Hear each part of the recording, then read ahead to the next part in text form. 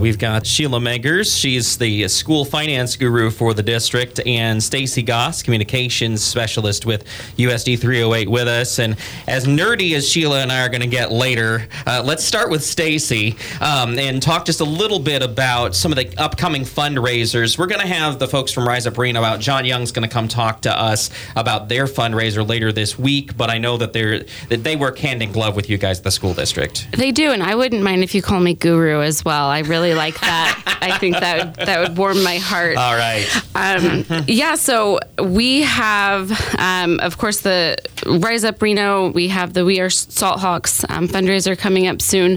There's just a lot going on in the community to support our students. The We Are Salt Hawks group operates independently from the district, but they do a lot for us. They work hand in hand with our booster club. And last year they raised, correct me if I'm wrong, Sheila, about $70,000, and that goes toward meals, it goes to travel, it goes to supporting the coaches with all of their crazy ideas and things that they want to do for the students. So it's a big fundraiser. It also provided, over the past couple of years, free admission for USD 308 students to all of our home games. So it's a huge fundraiser. They are currently selling tickets. It takes place March 23rd at 5:30, and it is so big that it has to be at the Sunflower South building on the Kansas State Fairgrounds. It is a casual night of food, fun, and fundraising for all who support Salt Hawk Athletics. They will also have dueling pianos, and I believe tickets start at $50 for an individual, but they're still selling tables. And I'll give a shout out to my friend Amanda. She has no idea I'm about to give everybody her phone number, but you can call her at 620-694-7994. That's Amanda Parks. Call Amanda Parks for your tickets to the We Are Salt Hawks fundraiser. That's a benefit and auction coming up on Saturday, the 23rd of March at the Sunflower South building on the Kansas State Fairgrounds. So it should be a whole lot of fun and a great opportunity for the whole athletic program at Hutch High. And we're going to have an opportunity to talk to him once he becomes a district employee. But you have a new activities director, athletic director, Steve Kappenman is going to be joining the school district. So looking forward to having somebody with some Hutch roots and also who's been around a while and is a Salt Hawk being in charge of that. So I know he can't say that he would love to have people go attend that yet, but I know he would going into a great season. Parental support's so huge when it comes to athletics. It is, and I think as athletics have grown from, everybody always says everything's different from back when I was in school. These teams do fellowship dinners. They try to have custom T-shirts for everything.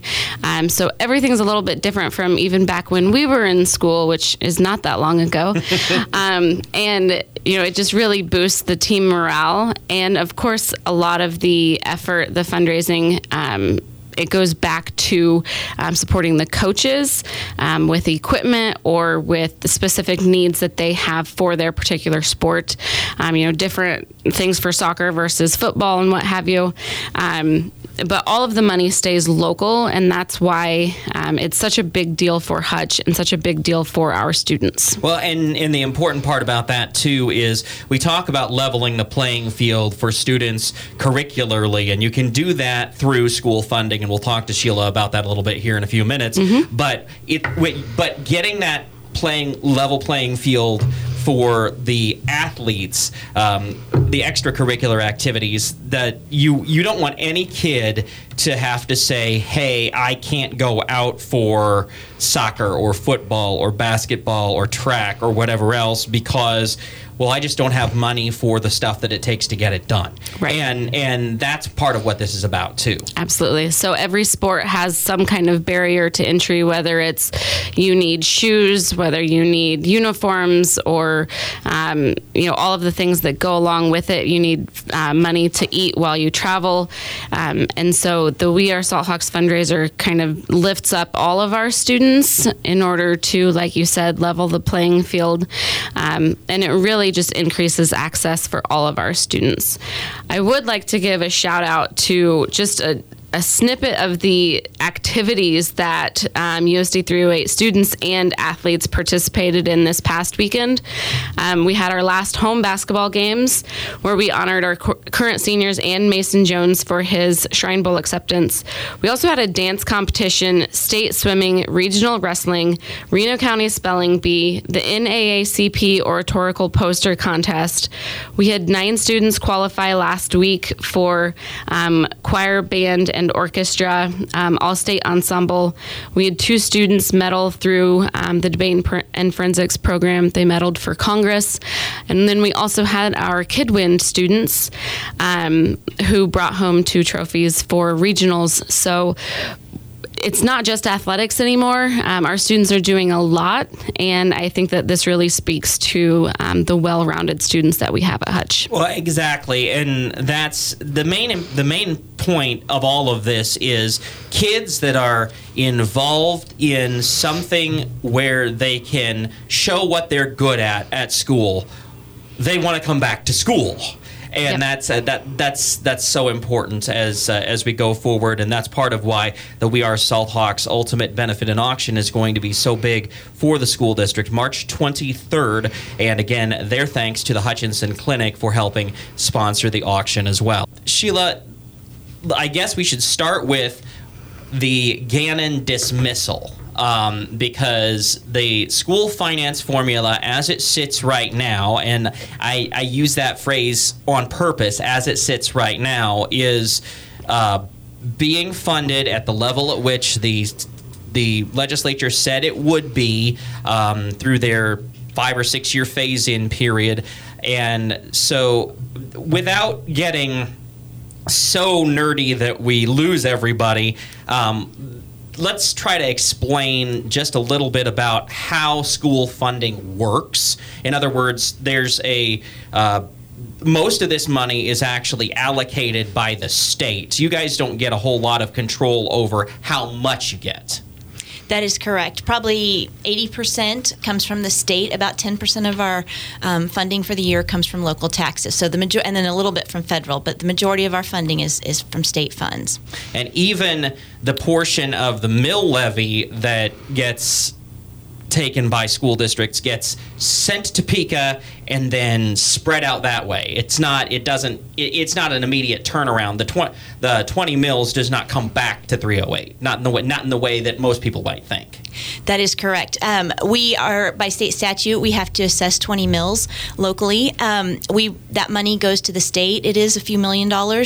We get back about $34 million based off of student enrollment and based off of student needs. And so we are one of the districts that benefit from state aid by quite a bit. So some of the districts, when they assess 20 mills, can raise a lot more money. For example, if you're in Johnson County, that just raises a lot more dollars. And so to equalize that or provide the same opportunity for education to all students across Kansas, the state takes that and distributes it a little bit more equally across the state, and then provides additional funding where we have high-risk students or students with higher needs. Right, and the legislative language for this is similar tax efforts. And the reason why they do that is because there are places like Southeast Kansas, Galena is the one that always got brought up at the legislature, that just don't have much property wealth to speak of at all. And so if you wanted to raise, let's just give a round number just for guessing, $100,000 in Galena, you would have to assess way more mills of taxes there than you would to raise $100,000, say, in Leawood or someplace like that in Johnson County. That's where the gap is, and that's where so-called equalization aid, that's why those that are lower property value districts, and 308 happens to be one relative to some of these other places, end up with more money than otherwise they would get with just the 20 mills. That is correct. That's a great description. and it shouldn't matter for students in Kansas what county they live in or what district. They should have an equal opportunity. And so that is the whole purpose of the state formula in trying to equalize it. It's not a perfect system. It's a complex formula, but that is the intent behind behind it, and it does go a long way towards helping equalize that. All right, so now we need to talk about current legislation. Any tweaking to the actual formula? I don't think I've seen any this year. No, not yet. The current formula is good through 2027. At that point, it expires, and we don't know what the new one will look like, if it'll look similar or if there'll be some big changes. But currently, nothing. There are some things that could impact some funding, but the formula will stay the same. All right. So what are the things that could impact funding that are in play right now, at least? Okay, three big ones, especially for 308. One of those is the student count that we use to determine the base amount of funding that we get. In the past, it has been the prior year or what they call the second prior year. So they look back at our last 2 years of enrollment and we can use the highest number. They are looking at changing that to the current year or the preceding year. For school districts that are growing and have increasing enrollment, that number is going up, and so that's a good thing to use the current year. For schools with declining enrollment, and we have been one that has seen steady decline for the last 10 years, it means that we won't be using 2 years back. We're using current or previous, and so it will be a little bit bigger cut for us. The intention behind it, though, is to fund schools. So if you are growing and you have 100 more students this year, that you're being funded for those students. So that is the reason behind it. It does make sense. It may impact Hutch a little bit negatively. Right, because if you're going from, say, 100 to 90 to 80, you used to be able to count the 100. You'll end up being able to count the 90, is the way I understood you. That is correct. Okay, so the point being that hopefully this will help to allow the growing districts to get growing funding, and the declining districts may have to make tougher decisions sooner, but it's really just a delay in the decision right now anyway. It's not necessarily any it's a 1 year difference. Correct. That is correct. Okay. Anything else that's up that needs to be talked about? Well, one of the big ones is special ed funding. That's been a hot topic. And the governor has recommended a 5-year phase-in. The statute says that 92% of excess cost, so the cost to educate students in special ed, the state should fund 92% beyond what a student that doesn't require any kind of special services would need. And in the last year, so 2023, about 76% of that excess cost was funded. In 2024, it's about 69%. So it's been declining, and districts are having to absorb more of that cost. The current House bill that's on the table is that they are calculating excess cost using a new formula. In effect, it would show that the state's going from 60-some% of excess cost to 110%, but they are not adding any additional dollars. It's just a new formula, and they're actually counting some of the weightings twice. And so it would look like that percent is being met, but there are not additional dollars right now. Is there a reason for that from a statutory, like federal level, a maintenance of effort level for IDEA or anything like that? Is there a pass down? That's a great question. I don't know the answer to that. I know that federally we are supposed to have up to 40% of the excess cost funded there, and it's at about 13%. So it's really a combination. I think the state gets blamed, but our federal is underfunded and the state is underfunded there. So, we still provide the services to students. It just means that local districts are absorbing more and more of the cost and pulling from other programs to make sure we are providing services to students that need it. Stacy, we didn't talk about the nominations for the awards that are going to be done at Convocation, but you do that this time of year for the upcoming August. We do, absolutely. So right now you have 3 days left to nominate your Certified Employee of the Year and the Classified Employee of the Year. And so to break that down for people who don't work in education, the Certified Employee, that is going to be teachers, social workers, special education teachers, people who hold a specific license, for instance. And then the Classified Employee, those are nurses, secretaries, paraeducators, custodians.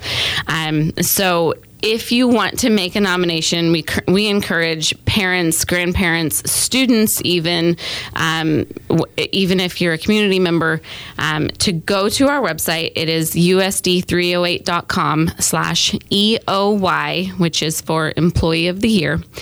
and make the nomination. You don't have to remember certified versus classified. It is broken down on the website for you, but click the link, make the nomination. Those are due on the 23rd, so a couple days to get those in. Okay, so and then they give those along with the other Teacher of the Year awards all at Convocation so everybody can see it in front of everybody else. Correct. So over the next couple of months before school lets out, there's a committee that meets. It's top secret. They narrow it down. They read all of the nominations. And then at Convocation on August 7th, when we welcome back all of our staff at the sports arena, that is when we will make the big announcement. They get an award. They come down front, take a picture with everybody. It's a really special moment, and it is just one more way that we are able to honor our staff. And I think what's most touching is that because we have the nominations open to the community, really anybody can participate. So even if you're a grandparent, I don't want you to think that your opinion doesn't matter. I want to read nominations from everybody, even fellow educators, people within the district. Please go make those nominations. On that same website is the Davis Foundation 2024 Teacher of the Year nomination form. That one is a little bit different. That is through the Davis Foundation, and and it's for teachers only, and they will hand a cash award of $4,000 to the recipient. They do have multiple recipients each year. There are a handful of people who are not eligible this year because they have been recent winners, but all of that is on the website, usd308.com/EOY. So please make those nominations. Anybody can make the Davis Foundation nomination as well. And then those folks find out again at Convocation, and then we honor everybody one more time at one of the fall football games. You know, Sheila, there are a couple of non-school funding related but school adjacent bills. The one that's going to get all the play is the trying to get kids to not have their cell phones at school and or not have their cell phones driving through school zones. That's the one that's going to get the headlines. But my goodness, wouldn't that be difficult to police? As I sit here looking at my own phone next to the laptop? Yes, it would. As a longtime teacher, I was teaching before cell phones were a thing, and then I was teaching when everybody had them. And to say we're going to ban cell phones is great in theory, but in reality, if that's all I worried about as a teacher, that is all I would get done. At some point, you had to say, put them to the side and let's keep going. And so that's the challenge with it. If that becomes in statute or becomes law, it's the managing of that at the local level that is hard. So, and I even think about how many meetings do we as adults sit through, and I'm listening, but my phone is sitting right there. I may even glance at it and check it from time to time. So it is just a part of our culture at this point. Well, and I probably shouldn't say this because members of our congregation listen to the radio, but I'll sit there in church and play a game and listen to the minister. I mean, seriously. You can't really. I mean, it's just become ubiquitous these days. Yeah, I know. I'm getting the shame from everybody else, but it really has. It's become one of those things where you want them to know how to use it as a tool, but you also don't want it to impede the educational process. I understand the goal that they're trying to reach, and maybe we should talk about that more as a framework to legislation generally, Sheila. We can see what the goals are that they're trying to reach with some of this legislation, but that's where testimony and talking to people about things like school funding and how is this going to work practically becomes such a big part of that process. Yeah, you're exactly right. I don't disagree with it. It'd be great if people didn't have cell phones out. But you also have to pick your battles.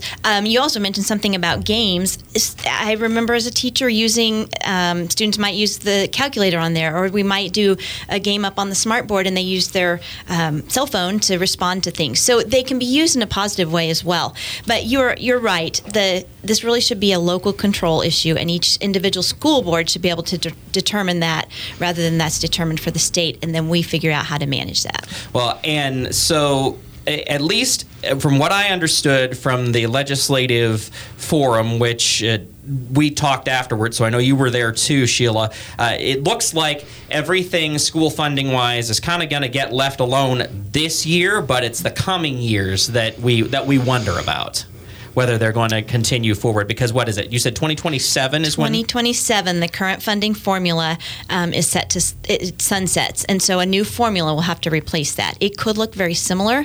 There could be major changes to it. So that's a big unknown for school districts. All right. And one big piece of that is so-called at-risk weighting, which the proxy that they've used for that, at least this formula, is free and reduced lunch numbers. And I'm not sure that that's a great way to get that number, but it's close. And so how does at-risk funding work for schools? So you're right. If students qualify for free meals, then we get a little bit of additional funding, or an additional weighting, they call it. But we get a little additional funding to help support students. A lot of times students have extra needs, and that helps support that. It's not a perfect system, but it has become a large part of funding for school districts across Kansas. One of the things on the table this year is that they are going to put more accountability on it, and I understand the desire to do that. In reality, what that's looking like is that districts will need to set goals and submit reports on students and track some different, they're calling it you'll have to have 2 cohorts or 2 groups of students and track them. If they don't meet a 3 or 4, which is proficient on state English and math state assessments, then if one group doesn't meet that, you could lose half of your funding for at-risk. If at both groups, you could lose all. And I am in 100% support of accountability and school districts monitoring and assessing what we're doing. The challenge is if we start losing funding to support and provide additional supports for students that need it, then it becomes even more, I think we're compounding the issue, and it makes it even harder to get students to the level that we need them to be at. So again, it's difficult to say, and then these 1 through 4 gradings, this is just like a series of tests these kids take. These are high stakes tests that you get this from, right? Correct. It's a once a year test, and we put a lot of stock in it. So there's a lot more to measure success in students these days than just one written test or one computerized test. Right, and the effort on that can be so different, especially with at-risk kids, because you have no control over whether they ate dinner last night, or whether there's something that happened at home that they're having issues with that's separate from school, or whether they had hot water for their shower in the morning, and all of those kinds of things that I'm using as proxies for poverty, with all due respect, that may have happened the day before this big test, and they may be a 4 brain that has a 2 day. I scored standardized tests as a person that worked for Pearson Educational Measurement between radio jobs, and we had that same 1 through 4 scale for tests for 4th graders, and I just thought to myself, there was no way to know when you looked at a piece of paper. You had to actually read it, whether it was going to be a 1 or a 4. You couldn't tell by their handwriting. You couldn't tell by anything other than just absolutely spending the time.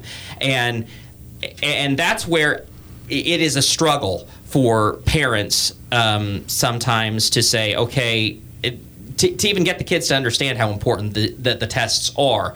It's a very difficult piece to go to. Now, having said all of that, Sheila, I did see a release from Shawnee Heights, USD 450 in northeast Kansas, that was released last night. Their Board of Education has approved you as their new superintendent starting in July. And so, first of all, I'm for 308's sake, I'm sad because you've done a great job here. But what are your thoughts on moving up to lead a district in the coming years?